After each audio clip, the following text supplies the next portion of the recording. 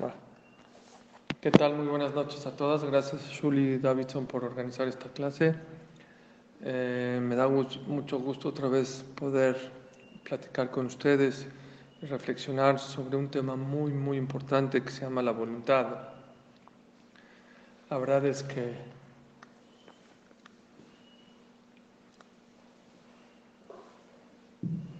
gracias por todas las que escriben, muchas gracias, me motivan mucho sus palabras.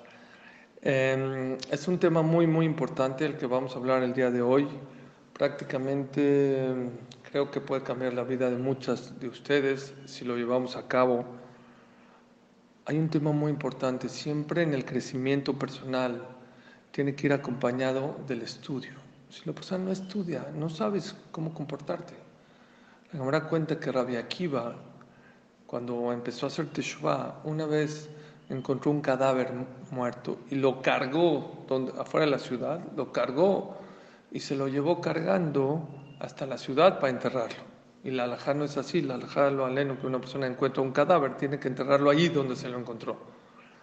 Cuando llegó a la ciudad sudando, imagínense cargando un cadáver, qué desagradable, qué difícil. Le dijeron, por cada paso y paso que diste, te equivocaste, hiciste un pecado. ¿Por qué? Pues está sufriendo el cadáver, hay que enterrarlo de inmediato ahí junto de esto. Dice Rabbi Akiva, la persona que no estudia, no sabe, él piensa que puede hacer muchas mitzvot. Sí, y a lo mejor lo que está haciendo es todo lo contrario en la vida. Lo más importante es estudiar, estudiar, saber, saber, saber, saber para poder cumplir. Pero no nada más eso. El día de hoy quiero compartir con ustedes que hay algo muy importante en la vida. ¿Saben por qué hay que estudiar? ¿Saben por qué hay que saber qué opina Rashi sobre el mundo, el Rambam? ¿Qué opina el Ramban? ¿Qué opina Rabbi Akiva, la Gemara? ¿Por qué? ¿Saben por qué? Porque hay que tener muy clara la shkafa en la vida. Porque lo que quieres en la vida, Hashem te lo va a conceder. Si de verdad lo quieres, Hashem te lo va a dar. Hace un par de años hace un par de años de una clase que dije, cuidado con lo que quieres, porque lo que quieres, Hashem te lo va a dar. Es una Gemara, Bederech Shadam Rotze Lalejet Molejimoto. Por el camino que una persona quiere caminar, Dios le ayuda. La semana pasada vimos en la Perashá que Balak contrató a Bilam y le dijo a Bilam, ¿sabes qué? Ven a maldecir al pueblo. ¿Qué dijo Bilam? Déjenme consultar lo que Dios quiera. Yo no dependo de mí, depende de Dios. Ok, en la noche profetizó que le dijo Dios, no vas, lotelech kibaruju, lotelech velotaor, ni vas a maldecir porque el pueblo es bendito. Fueron con Balak, le dijeron, ¿sabes qué? No quiere. Dijo, ¿saben qué? Dile que más dinero, más cabot, más honor. Ok, regresaron con él. Oye, ¿qué crees? Te vamos a dar más dinero, más honor, más esto. Ok, déjame preguntarle otra vez. Oye, no es juego. No estamos hablando aquí con tu morá. Oye, morá, ¿me deja ir al recreo? Y la morá te dice, no puedes salir. Oye, ya, morá, por favor. No, no es la morá, no es la directora, no es la directora general. Es Hashem. Akadosh Baruj Hu le dijo, no vas. ¿Cómo le vuelves a decir, Hashem, déjame ir? ¿Y qué creen? Lo convenció a Dios. ¿Saben qué dice la Gemara de Masejet Sanedrín? Dice la Gemara de Masejet Sanedrín, Chutzpah yazge afilu klape shmaya.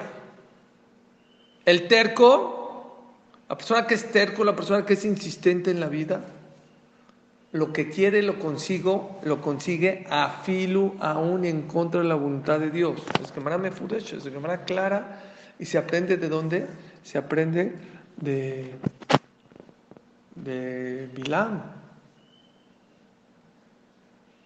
Cuidado con lo que quieres en la vida, porque lo que quieres Dios te lo va a conceder. Por eso es muy importante qué quieres en la vida. Hay una historia, ustedes están jovencitas, ¿sí? Hay una historia.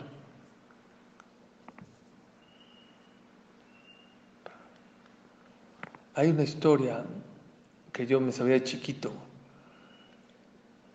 Se llamaba el rey Midas. A lo mejor muchas de ustedes son jovencitas y no les tocó esa historia. Pero esa historia la trae el Meharsha en Masejet, creo que Baba Metzia o Makot, no me acuerdo, pero está en un Meharsha. Meharsha es un comentarista sobre la Gemara. Dice que había una persona, un rey, que amaba el dinero, lo amaba, se volvía loco por el dinero. Y le pidió y le anheló a Dios, por favor, Dios, por favor, te suplico, por favor. Quiero que todo lo que toque en mi vida se haga oro. Es lo que yo quiero. Por favor, ayúdame que todo lo que toque en mi vida se convierta en oro. ¿Y qué creen? Dios se lo concedió. Dios hizo que todo lo que toque oro. Un día se paró en la mañana, se volvió loco. Agarró el keli de Netilat Yadayim, oro. No. Hasta se le olvidó hacer Netilat Yadayim.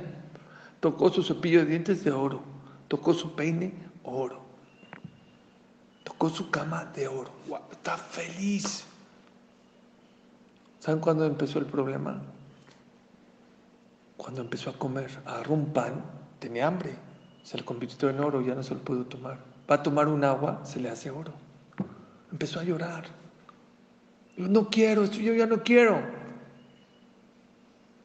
Cuidado con lo que anhelas en la vida, porque lo que anhelas en la vida, Hashem te lo va a conceder. Cuidado. Hashem te lo va a conceder en la vida. Por eso es muy importante estudiar. ¿Sabes por qué? Cuando estudias, sabes qué es lo importante, cuáles son los valores correctos en la vida.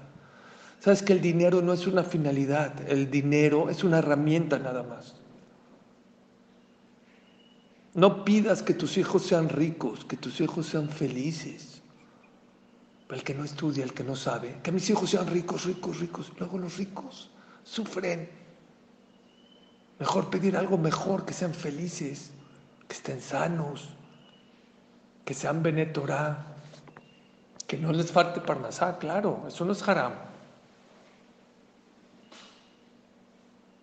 Pero si Bilam logró convencer a Dios, ¿para qué?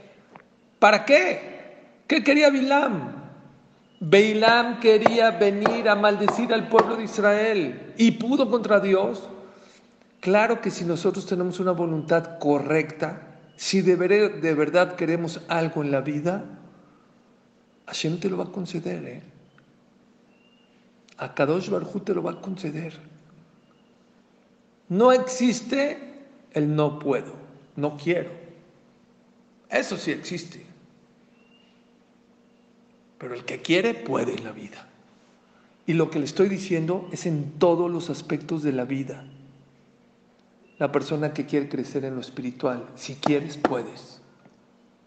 La persona que quiere parnasá, si quieres, puedes.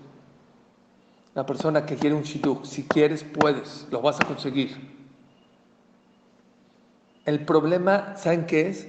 Que siempre le echamos la culpa a Dios. Es que Dios no me lo quiere dar. Es que Dios, oye, si Dios hizo la voluntad de Bilam en contra de la voluntad de Dios, tu voluntad que es buena, tú no vas a ir a maldecir al pueblo de Israel. Tú quieres un shidduch para formar un bait neman de Israel.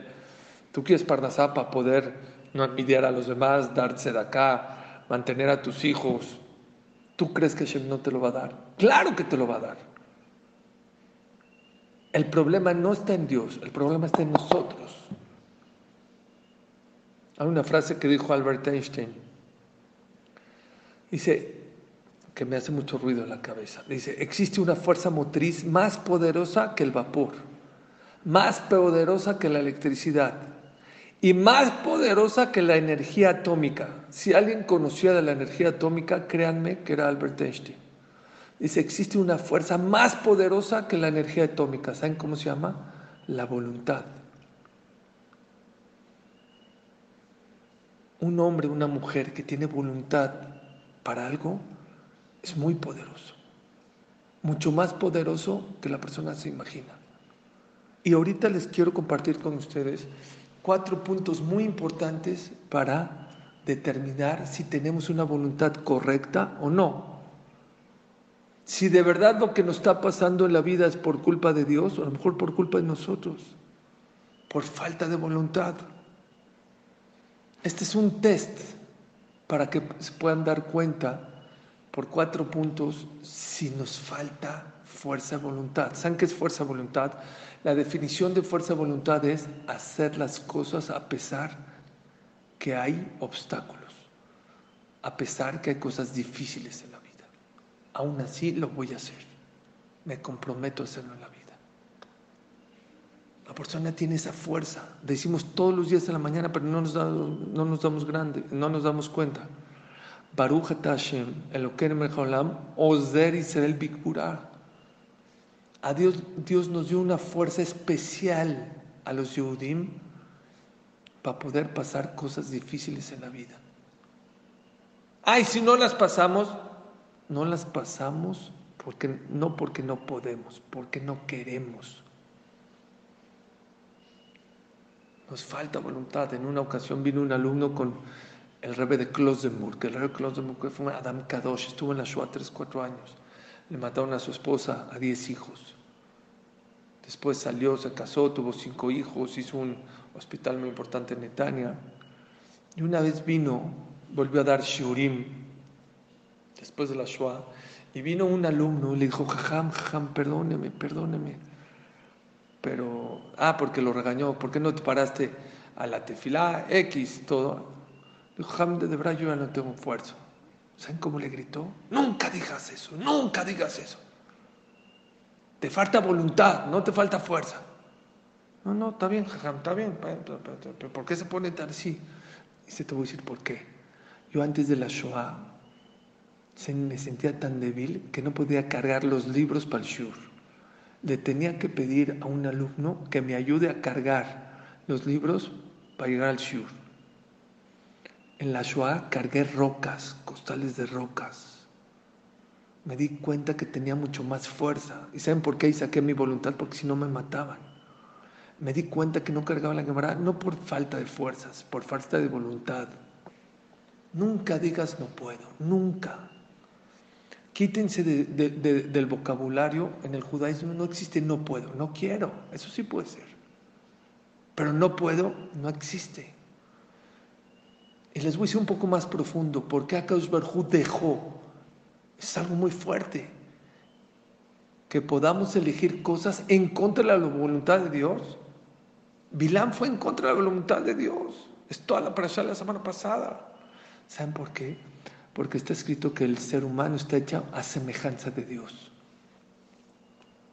El pueblo de Israel está hecho a semejanza de Dios. ¿Cómo que a semejanza de Dios? ¿Dios tiene ojos? Dios no tiene ojos. ¿Dios tiene nariz, boca? No tiene boca. ¿Saben qué quiere decir que estamos hechos a semejanza de Dios? Sus cualidades, sus características de Dios. Así como Él es Rahum, así como Él es piadoso, nosotros somos piadosos. Así como Él es paciente, nosotros tenemos el potencial de ser pacientes en la vida. Hay una cualidad que Hashem tiene, Él hace lo que quiere. Akadosh Baruj Hu nos creó como Él, podemos hacer lo que queramos. Pero tienes que querer. Si no quieres, no vas a poder. Escuché de Rabades no una vez, 2, 3 veces he escuchado de él. Había una persona, un doctor, nunca sabía que era una Gemara, un Talmud en su vida. Una vez cayó una clase de Gemara, se volvió loco. ¿Saben cuántos años tenía? 75 años. Dijo, esto es para mí, dime cómo se contrató un abrej que le enseñe esto. A los 87 años acabó el Shas. A los 75 no sabía que era una Gemara, pero había voluntad. Quería, yo voy a acabar el Shas. Muchas de las cosas que nos falta en la vida no es porque no podemos. Es que yo no puedo cuidar Shabbat, es que yo no puedo acabar el Teilim, es que no. Claro que puedes, no quieres acabar el Teilim. Rápido les voy a decir 4 puntos para que se den cuenta si en realidad lo que les falta en la vida es voluntad o otra cosa. Número 1, una de las señales que tú eres una persona que te falta voluntad en la vida es cuando no acabas tus proyectos. Hay 2 días importantes en la vida, dos días importantes cuando una persona hace un proyecto. Uno, el día que lo comienzas. Dos, el día que lo terminas. Muchos comenzamos proyectos, pero muchos no los terminamos. La famosa Kabbalah que tenemos en Rosh Hashanah. Voy a hacer mi Kabbalah y voy a decir esto, y voy a hacer lo otro, y ya voy a hacer esto, y ya no voy a hablar la Shonara. Pasa una semana, dos, Sukkot, ya tiramos la toalla. Si eres de aquellas personas que haces nuevos proyectos y no los acabas, quiere decir que eres una persona que te falta voluntad. ¿Saben ustedes de dónde viene el brillante? Del carbón. Váyanse a Costco. No sé si las dejen entrar porque ahorita está restringida, pero cuando vayan a Costco van a ver que de un lado venden carbón, bolsas de carbón. Vale exactamente, compré hace un par de semanas, vale 70 pesos una bolsa de carbón. Te vas al lado derecho y hay una vitrina donde beben en Costco, el mismo Costco, un brillante. ¿Saben cuánto vale un brillante así chiquitito? No una bolsa, un brillante de este tamaño. 3,000, 4,000 dólares. ¿Saben de dónde sale el brillante? Del carbón. Un brillante fue muchos años carbón abajo de las minas. Con el tiempo fue trabajando. Hay veces un brillante trabajó bajo una mina 1000 años, hasta que se convirtió en brillante. Aprendan esto en la vida. El que comienza proyectos y no los termina es la misma diferencia del carbón y el brillante. Es abismal, pero aparte que es abismal, es una alarma, es un foco rojo que tú eres una persona que te falta voluntad. La gente que tiene una voluntad correcta, que tiene toda su fuerza en la voluntad, toda fuerza de voluntad, no comienza solamente los proyectos, los termina, los hace. El Rav de Ponovich, él era Rav en Ponovich. Ponovich era una ciudad en Rusia. Le mataron a su esposa y casi todos sus hijos. Y aparte, 3,000 integrantes de su yeshiva, 3,000, no de la yeshiva, perdón, de su keilah, desde chiquitos hasta Abrehim. Llegó a Israel, ya se pueden imaginar cómo llegó, con qué moral. Y él, su proyecto era tener 3,000 integrantes. ¿Y saben qué dijo? Que él perdió lo en 3,000 integrantes, que va a ser una yeshiva de 3,000 integrantes. La gente dijo, Jazdito, se paró en el Beta Knesset Agadol de Bnei Brak a decir, Jazdito ya está loco, le mataron a su esposa, a sus hijos, a toda su comunidad. En tiempos de hambre, una yeshiva hace 70 años de 3,000 alumnos, ni soñar. Pues hizo la yeshiva más grande de Israel, que se llama la yeshiva de Ponovich. Pues tenía voluntad, lo tenía claro.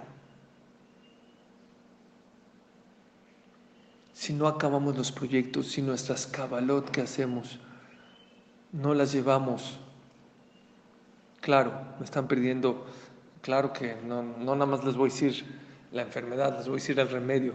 Ahorita les voy a decir cómo reforzar la voluntad, la fuerza de voluntad. Número 1, pero primero quiero que se den cuenta, a lo mejor a ustedes no les falta voluntad y a lo mejor de verdad Hashem no les quiere dar las cosas. Y a lo mejor es su capacidad y hasta ahí llegaron. Pero a lo mejor sí estamos dentro de este grupo. Somos gente que empezamos proyectos y no los acabamos. Quiere decir que nos falta voluntad. Número 2.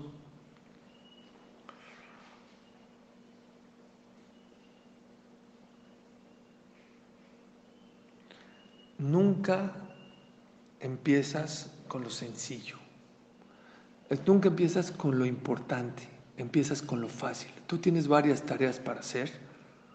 Hay unas más importantes que otras. Y nunca empiezas con lo importante. Empiezas con las sencillas, con las fáciles.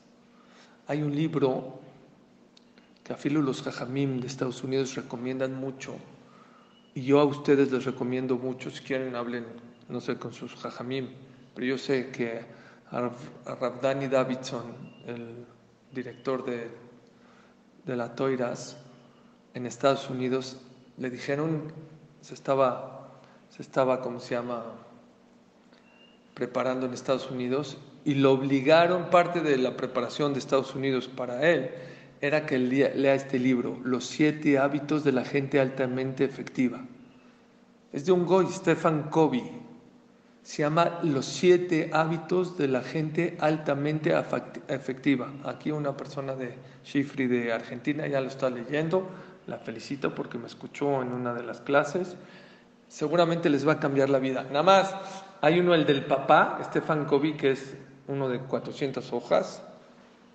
No les recomiendo que hagan Bitul Torah para leerlo, pero en tiempos libres, así, después de sus clases de Torah y todo, con perdón de ustedes en el baño, que no se puede estudiar Torah, lean ese libro, les va a cambiar la vida. Pero les voy a dar un tip. Hay uno del hijo de Stephen Covey, que es para jóvenes. Ese no tiene 500 palabras. Es lo mismo, resumido, con dibujitos. Créanme, yo lo leí hace 10 años o más, a lo mejor 20 años, y me ha cambiado mi manera de vivir en la vida. Uno de los 7 hábitos que ellos dicen, ¿saben cuál es? Es hacer cosas importantes a la vida, no las fáciles. Porque la persona que hace las cosas fáciles se pasa toda la vida haciendo cosas urgentes. Y las cosas urgentes no salen bien. Hay que hacer las cosas importantes. Si tú eres una de esas personas que siempre escoges hacer las cosas fáciles y no las importantes, quiere decir que te falta desarrollar tu fuerza de voluntad. Número 2, aunque no dejas de hacer las cosas importantes, las empujas. Mañana, si eres de aquellas personas que dices, ya sé que tengo que hacer esto, pero mañana. O sea, una vez no pasa nada, pero si a todas las cosas, a muchas cosas o a la mayoría de las cosas tú dices, ¿sabes qué? Desde mañana, ya voy a empezar mañana. Desde mañana ya voy a hacer esto, de mañana empiezo mi teilim, mañana esto, cuidado. Es una de las señales que a lo mejor te falta fuerza de voluntad.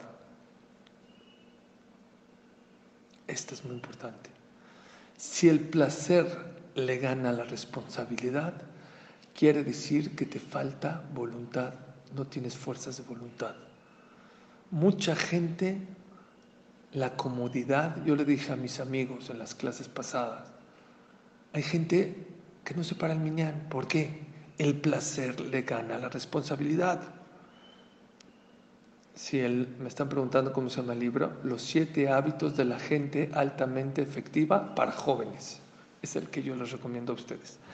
El placer de ganar es muy importante. El placer muchas veces le gana la responsabilidad. Quiere decir, tú sabes que tienes que hacer algo, pero el placer te vence. La tarea, ya pues no la hago, ya ni modo, ya, a ver qué pasa. Quiere decir que te falta fuerzas de voluntad. Dicen que había un niño jugando, el hijo de un raf muy importante, estaba jugando con su avioncito. Pum, lo echó y cayó atrás del librero. Viene con su papá y le dice, papi, es que se me cayó mi avioncito atrás del librero, ¿qué hago? Esfuérzate para poderlo sacar.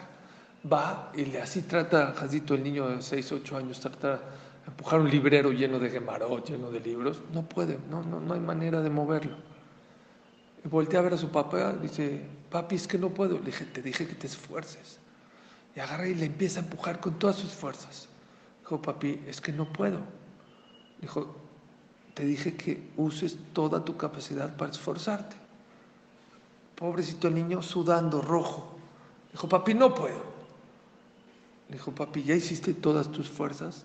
Dijo, ya. Dijo, no es cierto, te falta. ¿Por qué no me pides a mí ayuda? Te falta ese esfuerzo. Ah, papi, ayúdame. Vino el papá y le ayudó y le sacó el avioncito. Cuando yo les digo fuerza de voluntad, no nada más poner toda tu capacidad. ¿Por qué no rezas? ¿Quieres algo? Pídelo. ¿Saben qué se dice Rav Noach Weinberg? ¿Saben qué dice Rav Noach Weinberg? Si una persona pide tefilá y ve que Hashem no le contesta, que se ponga mal.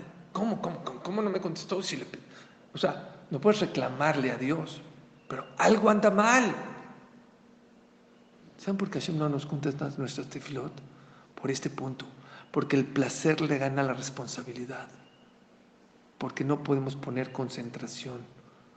Porque me da flojera decir minjá, o porque me da flojera decir shahrit, o porque me da flojera poner cabana en la midá, o porque no puedo quedarme 10, 20 o 30 minutos platicando con Dios. Si lo quieres, si lo necesitas, pídeselo. Y órale, párate. ¿Saben por qué no hacemos eso?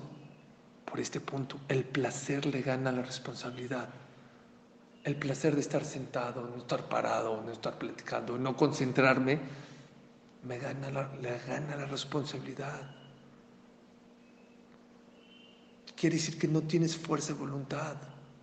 Les voy a contar varias historias.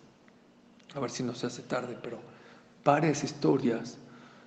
Hace unos 3, 4 años leí en el Pele Yoetz de que una persona que necesita una Yeshua, una salvación, que diga todo el Teilim sin parar, sin comer, sin hablar, nada. Todo, léete todo el Teilim. Todo el Teilim. Y dice ahí el Pele Yoetz, Mekubal, está Baduku Menusé, está probado y comprobado que Hashem te va a mandar una salvación. Pero tiene que ser todo, no tienes que estar parado, puede ser sentado, según el Pele Yoetz, pero todo corrido. Yo lo hice y Hashem me mandó salvaciones, 2 veces ya lo he hecho, Baruch Hashem. Después de 2 semanas, esa semana, vino una persona, me dijo, Suri, por favor, es que estoy desesperado, mi hija ya tiene tantos años y no tiene shidduch, por favor, ¿qué hago? Tefilá, no, ya hice tefilá, no sé qué, papá. Dije, ¿qué crees? Acabo de estudiar que al que lee todo el Teilim corrido, Hashem le contesta. ¿Todo el Teilim? ¿En cuántos días? No, todo corrido, ¿cómo? ¿Sin hablar? ¿Sin estar? No, yo imposible, yo soy muy lento para leer, no puedo. Dije, está bien, tú sigue rezando, ¿qué te puedo decir? Está bien, bye. Eso fue un jueves, un miércoles. Viernes en la noche, lunes, me busca. Era antes de Tisha B'Av, justo era en estas épocas. Y no le contesté, estaba preparando mi shur de Tisha B'Av, después fue Tisha B'Av, después de Tisha B'Av me mató. Suri, te estoy buscando, ¿qué? Dijo, ¿qué pasó? Dijo, pero le dije, si dices el Teilim, cuidado, te vas a espantar, ¿eh? Si no quieres, no lo digas, pero si lo dices, yo confío, es un cheque firmado por el Pele Yoetz. Dice que Mekubal, no es mío, dice el Pele Yoetz, recibido de... Está bien. Viene el lunes y me dice, Suri, ¿qué crees? Me quedé el viernes en la noche después de la seudá 4 horas hasta que acabé el Teilim. Y le dije, ¿pediste? Le dije, ya pedí un shidduch para mi hija. Se volteó y dije, bueno, no me vas a fallar, por favor, échame la mano. Pues, ¿qué creen? No un shidduch, 2 shidduchim le cayeron. Él buscaba, aquí lo encontraron a él. Hoy en día, ese shidduch ya tiene 2 hijos, Baruch Hashem. Espérense, todavía no acaba ahí. Llega una persona, lo mismo. Suri, mire, es que mi hija, no sé qué, tú eres amigo de tal persona, a lo mejor habla con esta persona para shidduch, para mi hija. Dije, con mucho gusto, hablo con él. Hablé con eso y me dijo, no, perdón, no me interesa. Bueno, no le interesa. Vine y le dije, oye, pues, ¿qué crees? Que no, que ya está en otra opción, lo que sea. Ok, después de un mes, vuelve a mandar. Oye, Suri, es que estoy desesperado, por favor, ayúdame. Te pido, por favor, que... Esta historia está publicada en mi libro. No la escribí yo, la escribió él. En un libro que tengo, él publicó esta historia, no yo. Ok, está bien.